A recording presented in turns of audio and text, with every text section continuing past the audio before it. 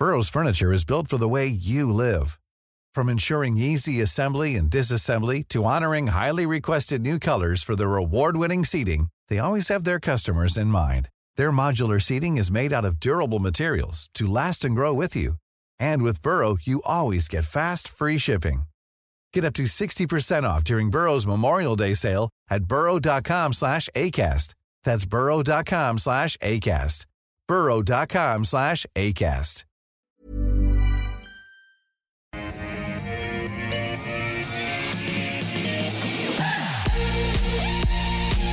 Hello, welcome back to Oz Business Australia's only live streaming business and markets channel. Great to have your company as we kick off the afternoon here on AusBiz with the call.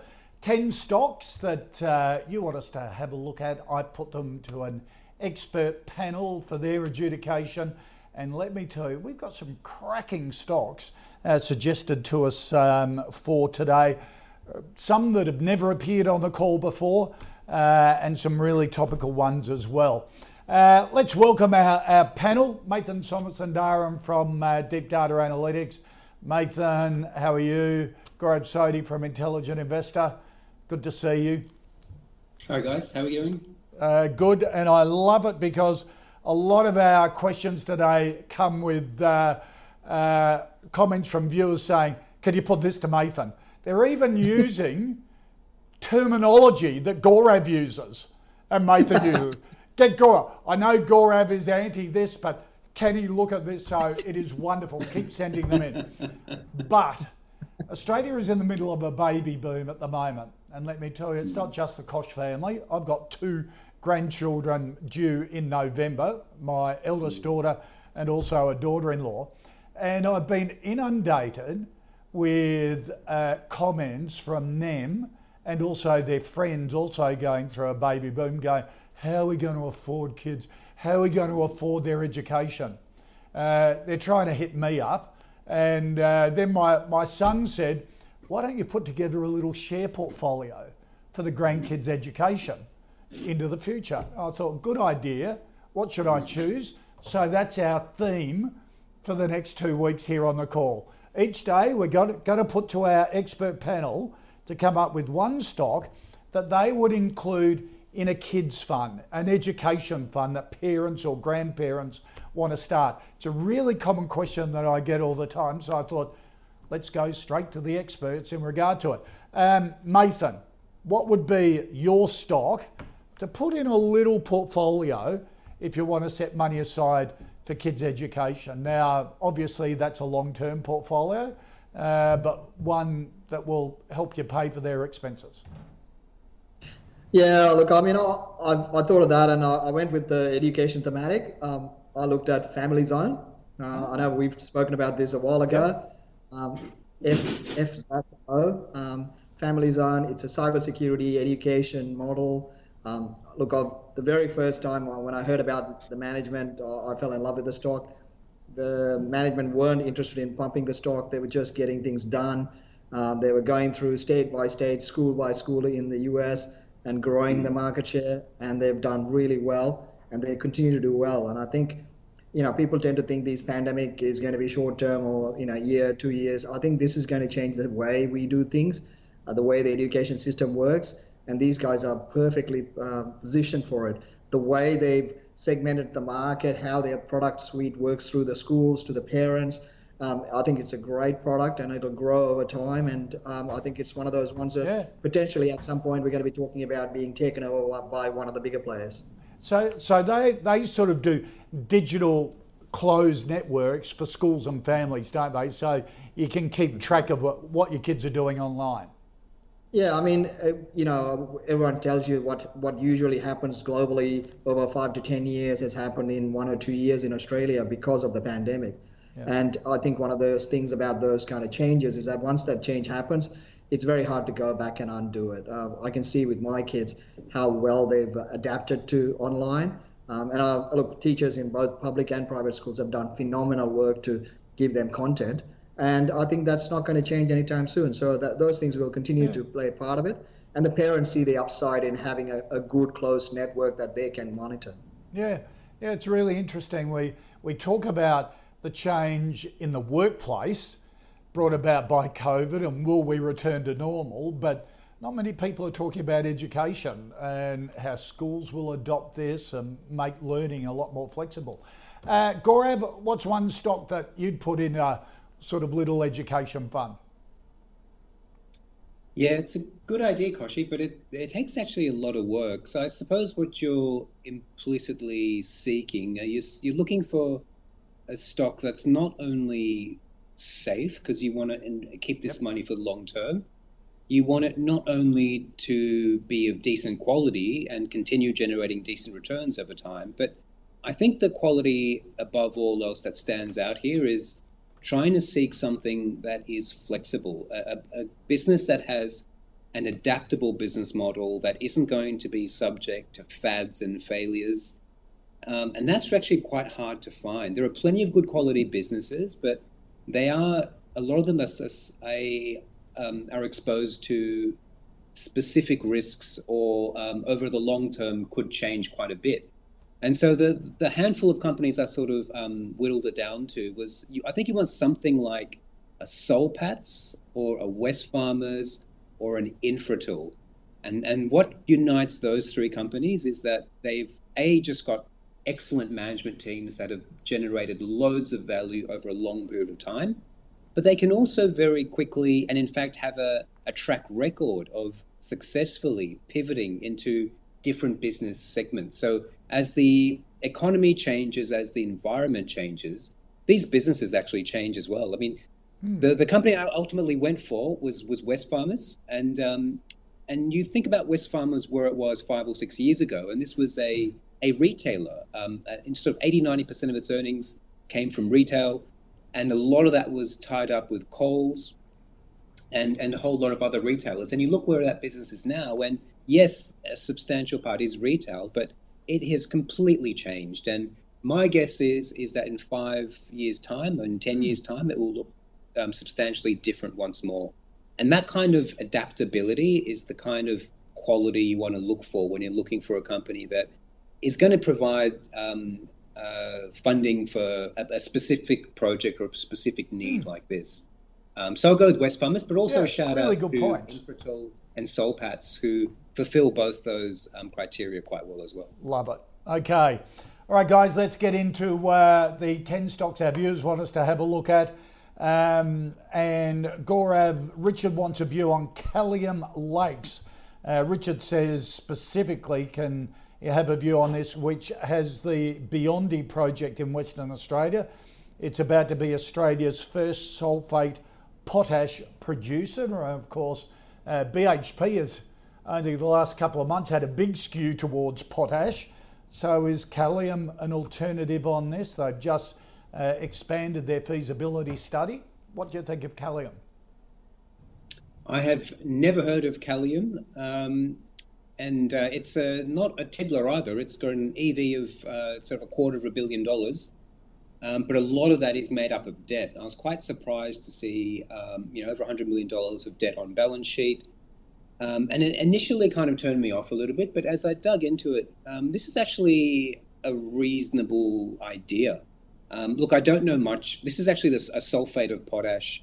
I think it's quite different to the potash that Jansen, for example, is going to be generating. Jansen being the big BHP potash business. That traditional potash is a hard rock mining operation. Sulfate of potash, and I don't know it very well, but it looks to be a brine operation, which is quite different.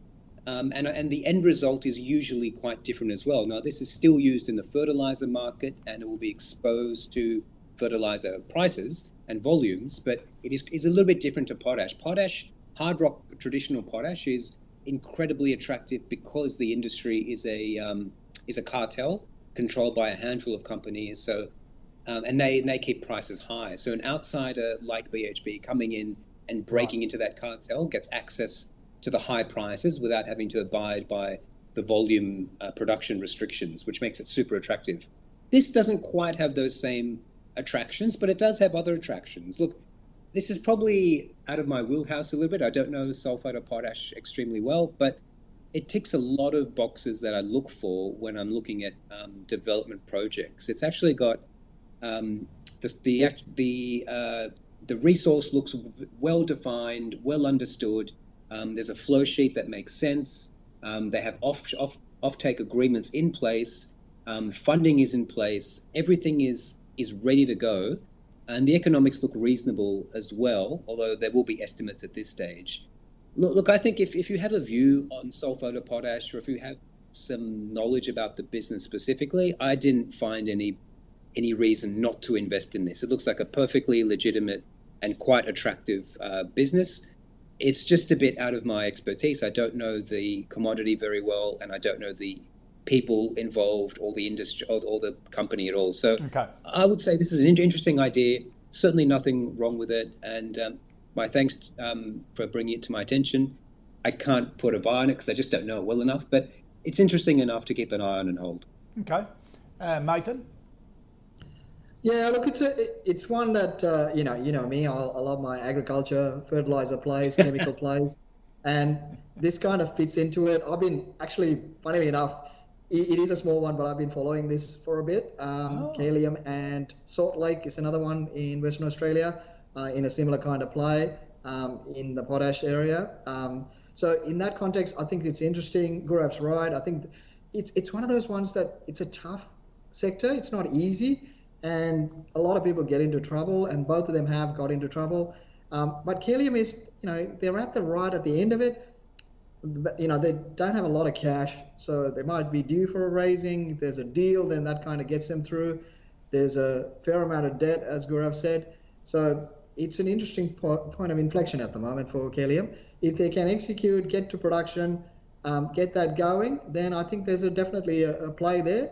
And I think it's an interesting one because people are looking at that sector. Fertilizers are doing quite well. We just had a conference in food-related chemicals, and all of them came out with pretty positive updates.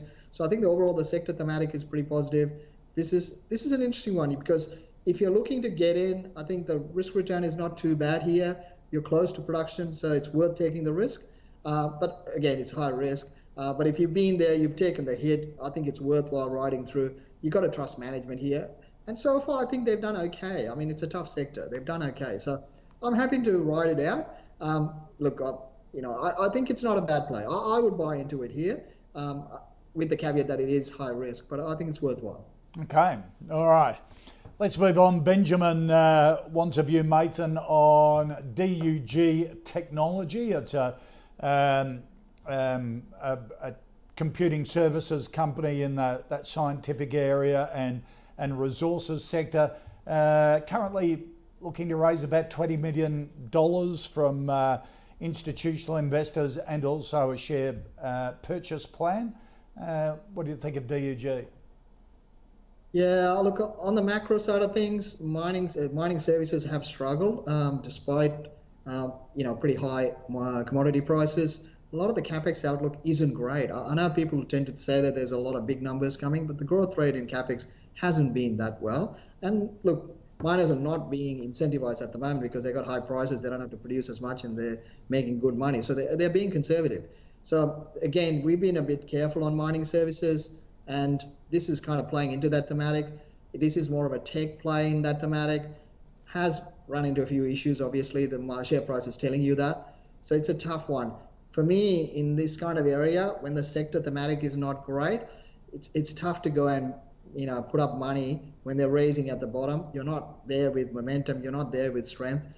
Things are still struggling. They need to still execute. So for me, I wouldn't be jumping and chasing this right now. I'll wait and see how they execute. I need to see a positive update. I need an upgrade cycle before I jump into the small cap, especially in these kind of sectors. So I'm staying out of it for the moment. Okay. Gaurav? Yeah, look, one of the, there are lots of differences between me and Nathan, but one of the striking ones is that I'm happy to buy something that's out of favor, that's falling, and that looks terrible. I don't, I hear this a lot, and we've argued about this a lot, Nath, that, about wanting to see it turn around first. And I think that is sensible, but it also takes away a lot of your upside as well. So I looked at this with a bit of interest, and that interest vanished very quickly. Look, this is $100 million business. It's been going for about 20 years, and it's extremely hard to understand exactly what they do. All the buzzwords are there, supercomputers, cloud, analytical software, SaaS, mining. But, I challenge you to sort of explain to me exactly how these guys make money and what do they do. There's a whole heap of aspirations here. I mean, they design supercomputers that use less power. Okay, that's great, but they haven't really gone anywhere for 20 years. They do some services. They have a cloud business. They sell analytics software. This is just all over the place. I don't see a coherent strategy here at all. I see no reason to invest money with the business. Couldn't see an investment case. Look, I don't know the company. I might be missing something completely, and maybe I'm off. But one of the traits we have to develop as investors is to quickly cycle through ideas. We need to be able to pick up an idea and quickly comprehend what it does. And if we can do that, we can sort of decide whether it's any good to go further into the research, or we have to strike it aside. And sometimes we get that wrong, but often you go through enough companies, you sort of get a sense of what's going to work and what isn't. I got no sense of anything here going to work. This seems like a narrative in search of a business, and I see no reason to buy this. I just put it aside after a little while, and I'm not interested in this at all. Avoid. Okay. All right. AJ, Gaurav wants a view on Universal Store Holdings, the specialist retailer in youth casual apparel, 65 physical stores, fast growing online store. They've got a range of their own products and third-party branded products. AJ says, I know Gaurav likes the business. However, I've seen insider selling over the last couple of weeks. Is this a potential red flag, or does the company's rollout strategy still position it well for the reopening? Gaurav.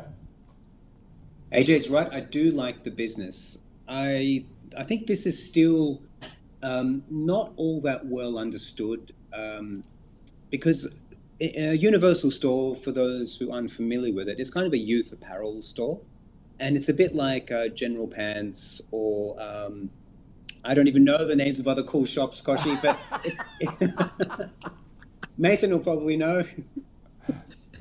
But it's a competitor for businesses that target youth fashion. And ordinarily, we would run a mile. I would run a mile from this because it has all the downsides of regular retail, and then you've got the vagaries of youth faddishness, and you just don't know how that's going to turn out. But there are a few things that really differentiate Universal Store, and the one that's most attractive is from the ground up, this was built up to be a omni-channel business. So they built the online channel side by side with the physical stores. So there's a remarkable coherence between the ordering, the supply chain, and the sales experience of the online and the physical store network. And it's one of the best omni-channel experiences I've seen in retail. It's so good because it's been thoughtfully put together to be coherent from the very beginning, unlike a physical retailer who then decides to set up a website or a online retailer who then decides to open stores. I think that's always a second best option compared to one that's birthed as an omni-channel retailer from the beginning. So there's a whole heap of distribution and logistics advantages that these guys enjoy that others do not. So there's that. And the other thing I really like about it is that it's quite different. The offering is a curated range of brands. And what that means is that they have a dedicated sales team. And inside this business, it's these sales guys, so that the fashion, the guys who pick out which brands go where and which trends are doing well. They've kind of industrialized that process, and they have all these markers, and they have a secret sauce about how they go about picking what's going to do well and which brands and which trends to kind of have in store. They've got now a decent track record of doing that correctly, which suggests that they have a process of finding that out and making it work. And that kind of differentiates the stock in the store from the rest of the competition. And it's been a really, really strong point of the business.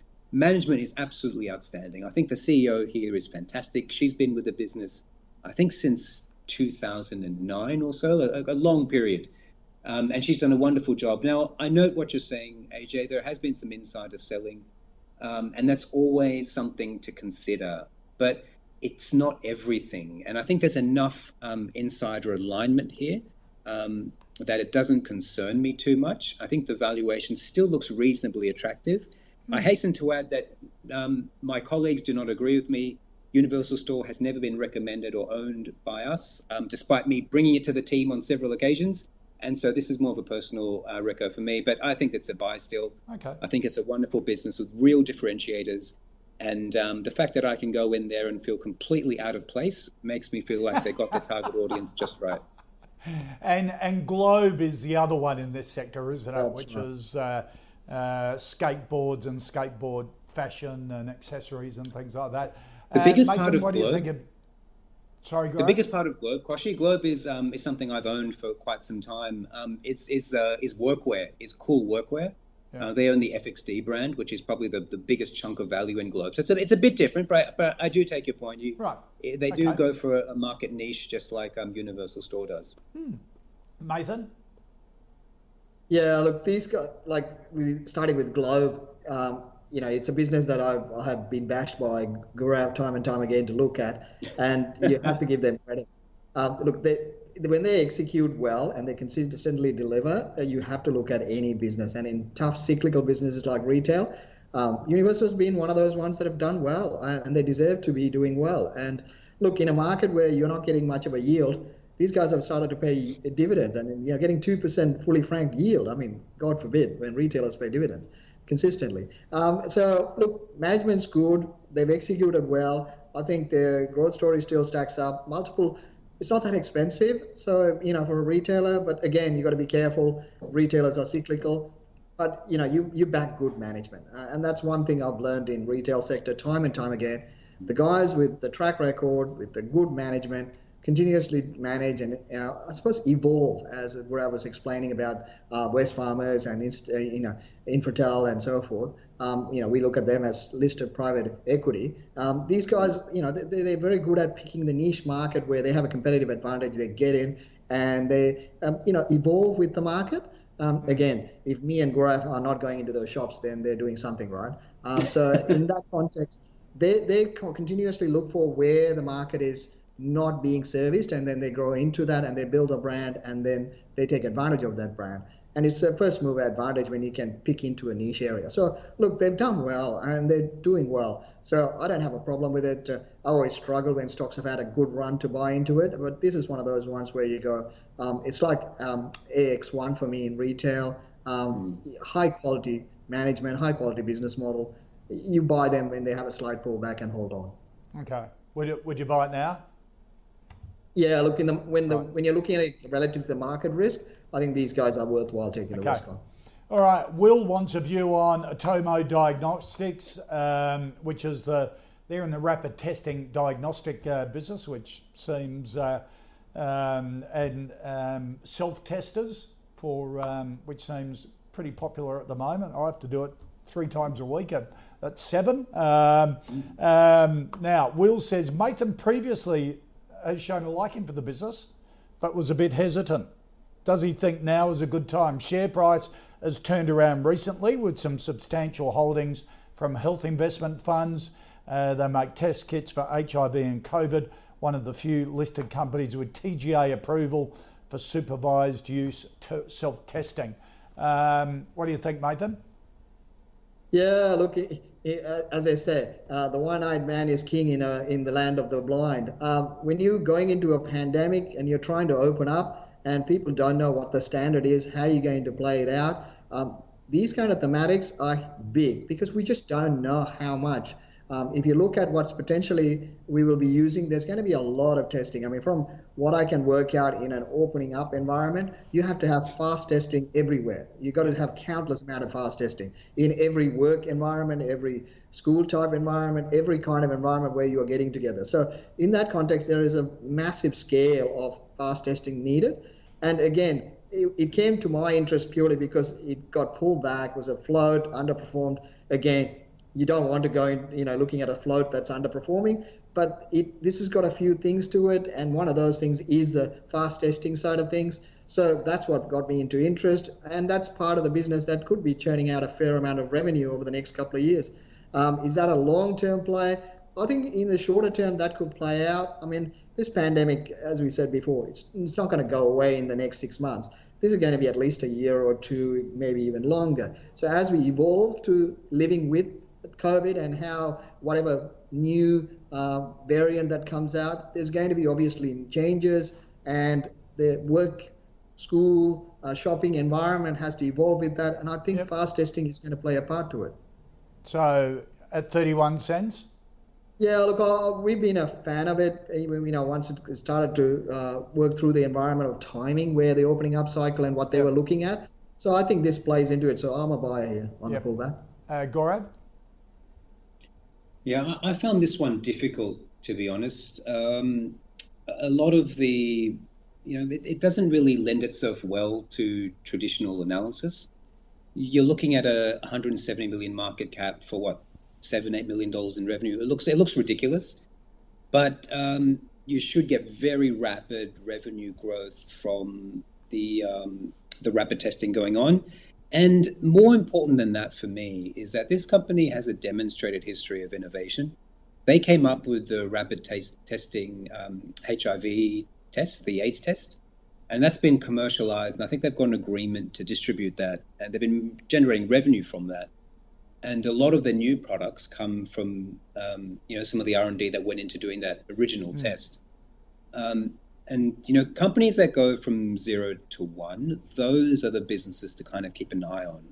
That if you can grow something from nothing, show that you can innovate and create something. To me, that's a really big deal. That gets a lot of points from me, and that overrides a lot of concerns I have about the way the valuation looks today, or the way even the revenues look today. I think if you've shown you can create something, that you have a bit of hustle, it matters a lot.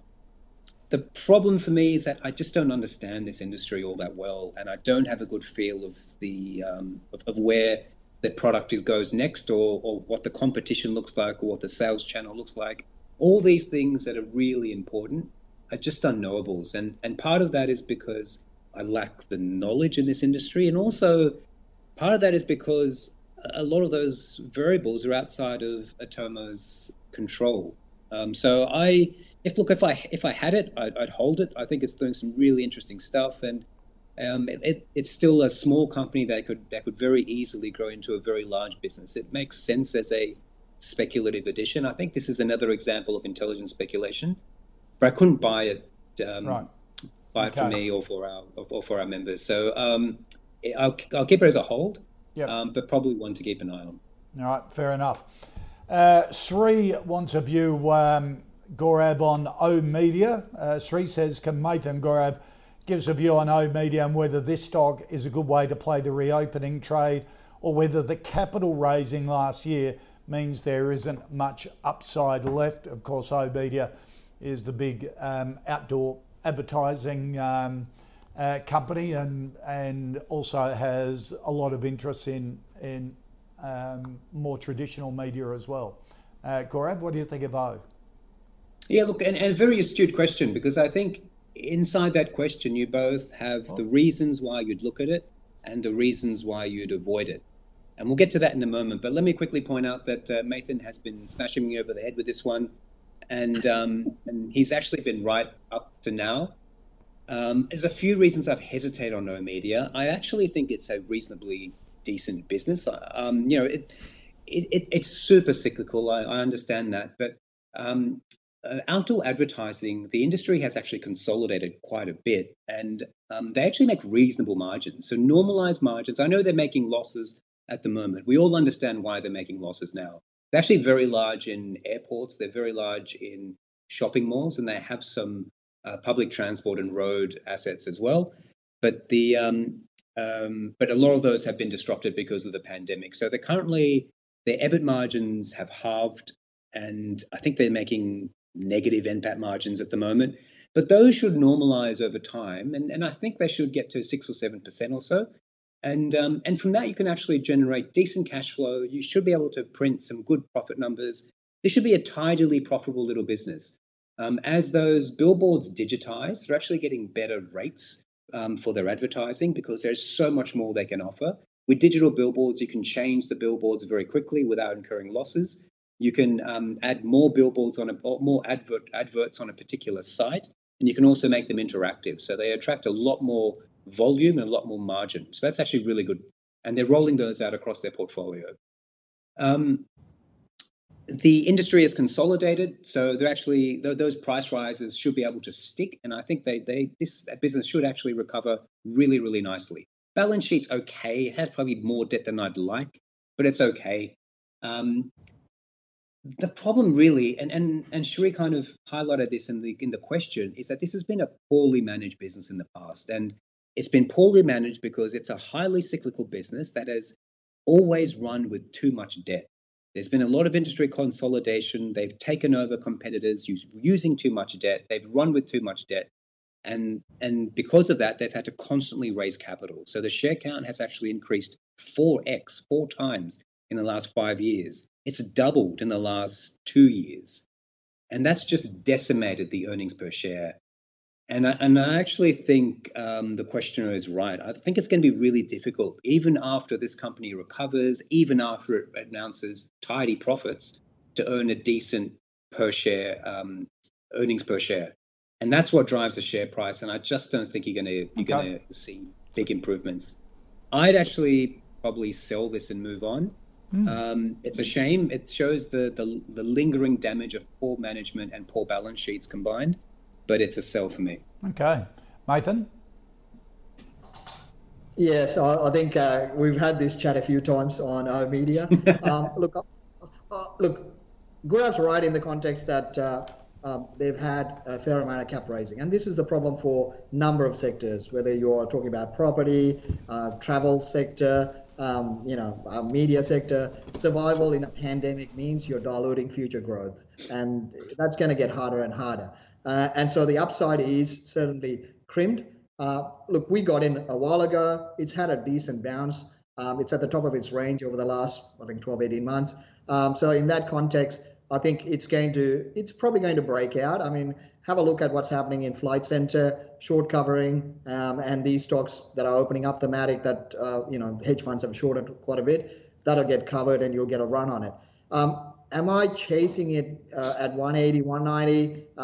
Probably not as much, but we've been there a while, so we're willing to take the bit of volatility. I think there's still going to be volatility in the sector. I like the media sector simply because it kind of plays to the opening up thematic without too much risk, because you're not specifically locking yourself into whether it's a travel this or going to the hotels or having a drink. You kind of have to get around. So once people get around, they're listening to more media, seeing more ads. So the media sector is a nice way to play that. So we like Southern Cross and our media. I'm still positive on it, so I'll probably be somewhere between hold to a buy. I'm not a roaring buy here, but at the same time, I think that the short to medium term, I think the media stocks outperform. So I'm not fussed about that. But the longer term thematic, Gaurav's right. I think the capital raisings will weigh on these sectors, but that's not going to come into play for at least 6 to 12 months. Okay. All right, here on the call, we have our own portfolio. We've been tracking since the 1st of July last year, thanks to our partner NabTrade. Any stocks that get 2 thumbs up from today, it's Universal Stores, which I think is already in the calls portfolio, so it stays there. Let's see how that portfolio has been performing for the week. We're down 0.3% for the month, 0.7%. Since the 1st of July this year, up 4.33% since inception. 1st of July 2020, the portfolio is up 42%. Some of the stocks recently added, Boss Resources, Atomos, Core Lithium, Zoom2U and Drone Shield. Some of the stocks are removed, A2 Milk, New Hope, Medical Developments and Rio Tinto. I know there's a grade on New Hope from these two because they quite like the coal stocks at the moment. If you want to, that's why we have all the different panels, because they have different views. If you want to see all the stocks in the calls portfolio, go to ausbiz.co/portfolio. All right, just to recap the first 5 stocks, our education fund stocks Wesfarmers and Family Zone. Callium Lakes, the Potash Group, a watch from Gaurav. Certainly Mathan has been following it. It's a buy or a hold from Mathan. They reckon they've got a good story. DUG Technology, a no from both. Universal Store, a yes from both. Atomo Diagnostics, a yes from Mathan, a hold from Gaurav. And O-Media is a hold to a buy from Mathan and a sell from Gaurav. All right, let's get into the second half of the call. Regis Resources, Josh wants a view. And Josh saying, hoping Mathan and Gaurav can give me an opinion. Similar to many of the gold mines, this one has dropped quite a bit. I don't think there are any dead bodies in this one, to use a Mathanism, according to Josh. So that's become a term now, a Mathanism for dead bodies. Of course, Regis Resources is a gold production exploration company in WA. They've got interests overseas as well. Mathan, what do you think of Regis? Yeah, look, we've been long gold sector, and Regis being one of our plays.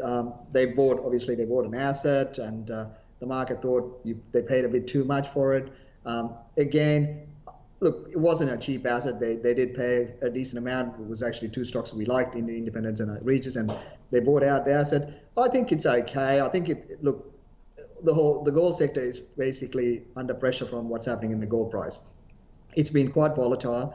It's very hard for market to price something with the conflicting macro signals that are coming out. So we've been flagged that we are tapering, but again, tapering seems to be always coming but never there.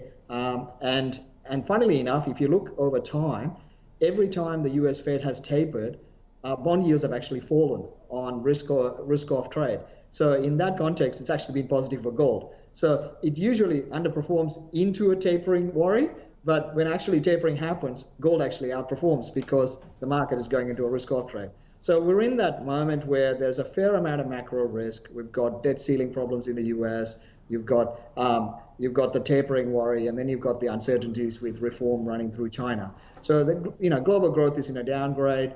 So in that context, there's definitely a fair amount of risk there, and gold continues to be a defensive play in that asset. So we like the whole thematic behind it. Now it comes down to management.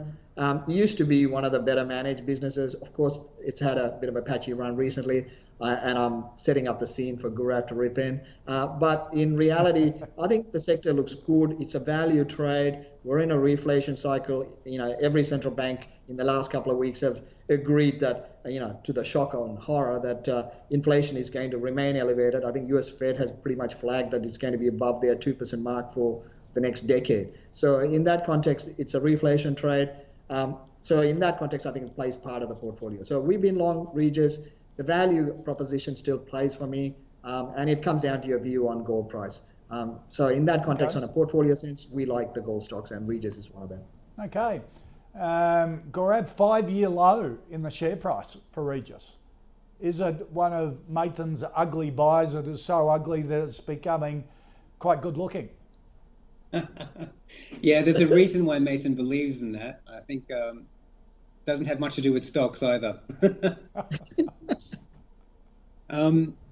Yeah, gold is really interesting at the moment. I'm genuinely surprised about where gold equities are trading.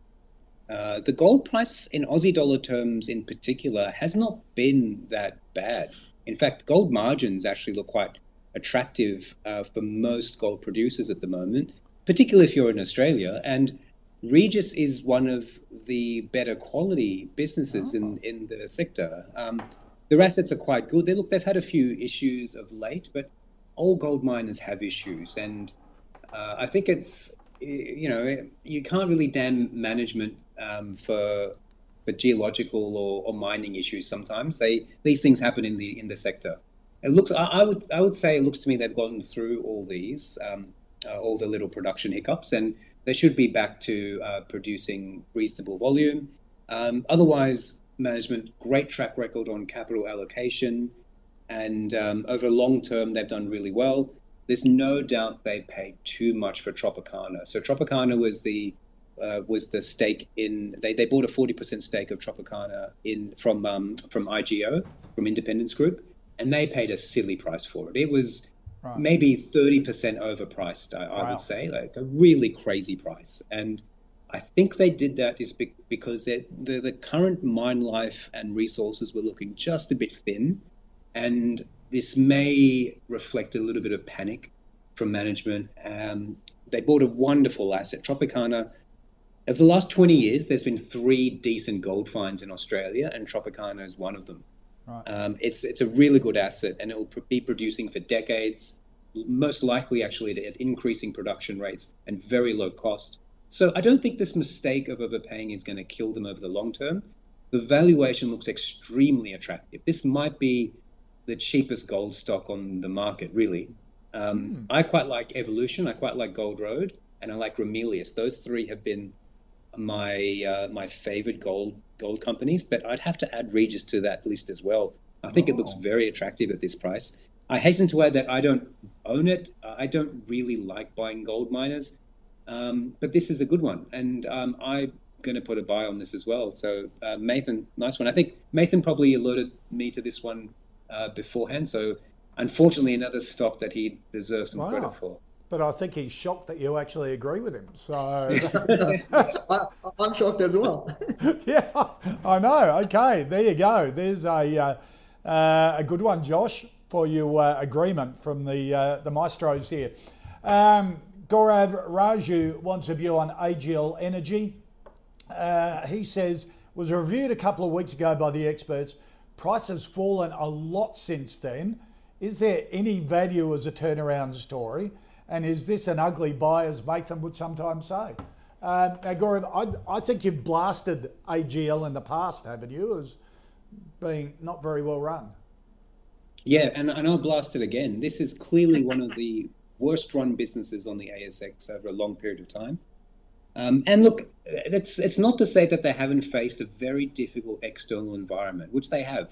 It's been really hard, but it's been clear what has been required from this company has been very clear for a long time, and management has really hesitated to make difficult decisions, and that's why they're in the mess they're in at the moment. You know, when they bought the big brown coal power stations, I think we're going back 5 or 6 years now.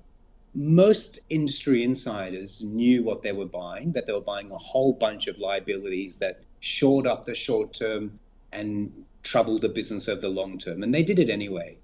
And that's the hallmark of bad management. Isn't really about day-to-day incompetence. That's not what AGL has done wrong. Bad management is about focusing on the short term and ignoring the long term, and that's where AGL and its management are hopelessly guilty. So now they have to hastily arrange a split of the business that is going to decimate value, and it doesn't make a whole lot of sense anyway, because the retail business is now, so there's 2 parts of AGL, right? Let's take a step back. There are 2 parts. There's a retail business where they resell energy, and there's a generation business where they make their own power from power assets. That generation business used to be extremely valuable, and the integration between the 2 used to be invaluable. That was the core of the value proposition here, that you could make your own power and sell it, and you could avoid all the volatility in electricity markets. Well, that entire argument has been blown away, and it's an outdated model that doesn't work for anybody anymore. And AGL is one of the last to try and keep it working. So I think their generation assets are worth 0 at best, and most likely will have a negative value attached to them. Their reseller assets, this is just now a low margin, high churn reseller of a commodity good. At best, you'd pay 5 times earnings, 6 times earnings for this business. And that means the share price has a long way to go yet. I would not touch this. Okay. It's still an avoid. Yep, that's Mathan. That's a pretty definite no, I think. What about from you? Well, I think that's as positive as Gaurav can get on AGL. If you're AGL management, you take that and run. Look, I should add though, mate, if you remember, I've been talking about a sell on this since it was in the high 20s. Yes. But there's a long record of us, and me in particular, just complaining about this business and its management. Yeah. But sorry, go ahead. Yeah. No, that's fine. Oh, look, this is like the reverse Telstra. I mean, I used to hate Telstra, and then they started to do the right thing, and I like Telstra. I used to like AGL, and then they started to do not so smart things, and I hate AGL. So in that context, I think AGL, Gaurav's right. But I'll give management something in the context that the political environment has not helped them on both sides of their business model. So it just doesn't, you're going into a tough macro where politics is going to push you towards certain things.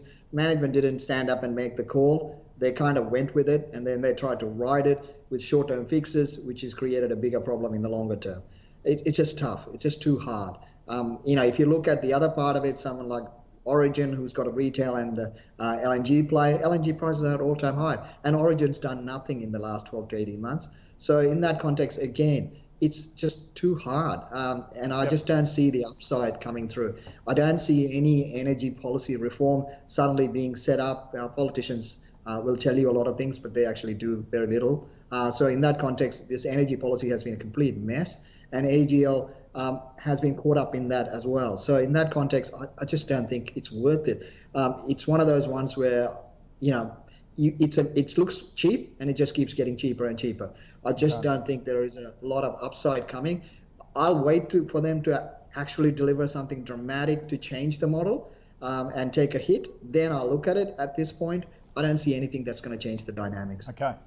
All right. Joyce wants a view on Rubicon Water. Only a recent listing, but it's been operating since 1995, specialises in water-saving irrigation automation technology. Joyce says, appreciate the panel's view, floated in September, really tightly held, top 20 hold 92%.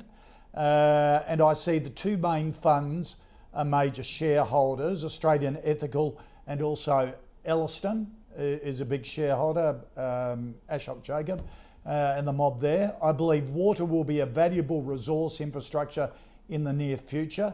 What's the panel think? Nathan, interesting business, this one. Yeah, it is. Look, I completely agree on water being a massive commodity. I think if there is one commodity I think it's going to do better than data over the next couple of decades, it'll be water. How you get exposure to that is the toughest thing. We've got a number of farmers as our clients, and I love talking to them because they tell me about all these things that they're doing and how they're looking after future cost-based play on water and how they're managing that. It's just going to be really, really tough. So it's a great industry. It's a great thematic. And, I guess it's one of the where, for me, it's an IPO float. So I tend to wait for at least 6 to 12 months to see the numbers as they hit the road and then see how they perform. Look, it started, floated at $1. It's been pumped up to 180. So it's had a good pop. And with 92% shareholding, well, you can't get much. So the problem with that is, where is your marginal fund manager that's going to come in to deliver the upside? It's not going to get into the index. When you've got 2 or 3 people holding that much, the liquidity is not going to be massive. So it's going to be really a retail stock. And the funds when you've got that much holding, you've got to have real big trust that management's going to execute and get it up and running. So in that context, I think, again, this is one of those ones where everything tells me it's not going to be worthwhile chasing here because probably too much of it's priced in. But I would be looking at it as a small punt. I would put a bit of money in it. I wouldn't be putting a lot in it, but it's a small punt and see how they execute. Okay. Because at the end of the day, a lot of those main shareholders will not be able to get out. So they've got to have pretty high trust to get in. And I'll say this, any of those water tech type business models haven't actually been great business models. So you've got to take a bit of risk in this. So keep that in the back of your mind. Yeah, it automates the measurement and control of water flow via solar-powered aluminium gates and stops spillage, apparently. Gaurav, what do you think? Yeah, I really wanted to like this. As you say, I used to price water for New South Wales in a former life. And I know the water markets well, and I really like the water markets. I think it's a wonderful system we've developed here in New South Wales, and it's a fascinating place for investment. So any water business that pops up, generally like to take a look at and try and understand. And this one was no different. It's done really well since the float. I have not participated so far, but it's worthwhile going into this one a little bit. So it's not a new business, I hasten to add. This has been around since 1995. It makes hardware and software for irrigation. And Bosch, you mentioned a few of their products. Their main product is this thing called it's a network control. It's sort of autonomous control of the hardware that controls the irrigation and water supply into farms. And the whole idea is to make water delivery and water storage more efficient. And that's a real problem that requires solving. So straight away, I love the fact that it's actually a business that solves a real world problem, has genuine solutions for it, and it's been around for a little time, so it has some sort of credibility in the marketplace. And the superficial view actually makes it look really good. They've generated a lot of revenue growth over recent years. The ROE looks really, really good, and there's plenty of insider ownership, and those are all really good things. But after that, when you start digging into the numbers a little bit, this idea falls apart a little bit too. So that the top 5 customers account for 2/3 of revenue, and so you've got a really high concentration of risk there. And I think that often gets underestimated, how much that can hurt when one of those customers decides to move away. The thing that really bothered me, though, was that revenue growth has been really strong. EBIT growth has been okay, but cash flow is all over the place. And I don't see any obvious reason in the business model why there should be a huge divergence between the EBIT and the cash flow. And look, I haven't done a detailed accounting deep dive into this, but that's what you need to do if you're thinking about holding this at all, because the accounts look aggressive, and I think they need a really solid working over before we can get comfortable with it. The ROE looks very good, but when you tear it apart, the margins actually have been falling, and the asset turn has been falling. So the only way the ROE has improved is because they've actually added a lot of debt to the capital structure. Right. This looks like a company that's kind of been assembled for floats. Right. For a long time, they didn't run with any debt. All of a sudden, they're floated. They want to get these core numbers up, so they've added a lot of debt to the capital structure. I wonder about what other accounting shenanigans have they used. Okay. I think behind it all, you've got a competitive business with no moat, floated with a great story, and the returns are juiced up with debt, and the cash flow is awful. Okay. This is a red flags all over it, and avoid. All right. Thought we'd spend a bit of extra time on that one because it's so interesting. So the result is we'll have to skip through the next 2 gents if we can. Gaurav K wants a view on Centuria Industrial REIT, obviously managed by Centuria, pure play industrial property real estate investment trust. Yeah, this is really interesting. If you're an income investor, this is exactly the kind of thing you should be looking at. Yep. And it's looking particularly attractive at the moment. So trading at NTA, yielding close to 5% with a wonderful portfolio of assets. A third of it is distribution centres, 15% data centres. Telstra is the biggest tenant, and the whole portfolio has a WALE of 9 years. Look, you need to be aware of the impact that interest rates have on cap rates, and the impact that will have on asset prices. But once you're aware of that, you can fit that risk into your portfolio, and I still think you can do reasonably well out of this. So this is a buy for me. Okay, for income investors. Nathan, just quickly, Centuria REIT? Yeah, look, I think it comes down to what you're looking for. If you're looking for income, I think this is a good quality business model. It's going to be around a long time. It's got the right dynamics, great quality assets. Obviously, as Gaurav said, reflation cycle, rates go up, property stocks will struggle. But, this is good. It's worth the risk. So I think it's worthwhile. And just finally, Nathan, Louis wants a view on Senex Energy, the oil and gas explorer and production group. Look, the energy sector is interesting. You've had a pop in uranium that's coming off. Coal stocks are doing really well. But, most of our stocks are linked to the LNG. LNG prices are doing really well out of Japan. But yet, most of our energy stocks have done nothing since the start of this year.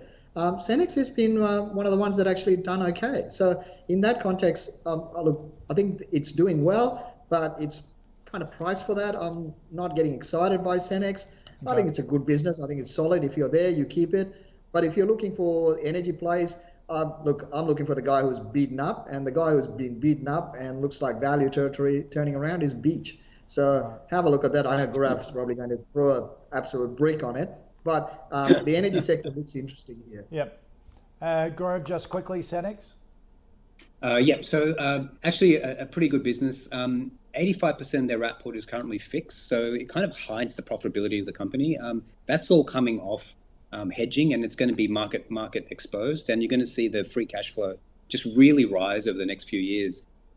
I think you can safely buy this company, but my problem with it is that it just looks very obvious. I wonder if there's something else going on here. It might require a bit of a deep dive, but look, it actually looks all right. And I think if you're holding, you can certainly hold it. If you're looking for energy, particularly gas exposure, then you should do okay with this. I'm going to put a spec buy on it. All right. Gaurav Sodhi, Mathan Somasundaram, always a delight to catch up with you two to kick off a Monday. I love it. We had some really good stocks and great discussions. Really appreciate your time and your input. Thank you. Thanks, Koshi. Good on you, fellas. Gaurav Sodhi from Intelligent Investor, Mathan Somasundaram from Deep Data Analytics. If you want to follow them on Twitter, go to the Intelligent Investor and Deep Data Analytics website. They are just great for information. Just to recap, Regis Resources, a yes from both Gaurav and Mathan. Gaurav says could be the cheapest gold stock around at the moment. AGL, a no. Rubicon, a yes from Mathan, a punt from Mathan, a no from Gaurav. Centuria Industrial REIT, a yes from both for income investors. If you're after income in your portfolio, this is tailor-made for you. And Cenex is a buy from Gaurav and a hold from Mathan. If you'd like us to take a look at any stocks you're interested in, just email the call at ausbiz.com.au or tweet us using the @AusbizTV handle. All the stocks in the calls portfolio, head to ausbiz.co/portfolio. That's it from the call. Look forward to your company same time tomorrow from midday Eastern.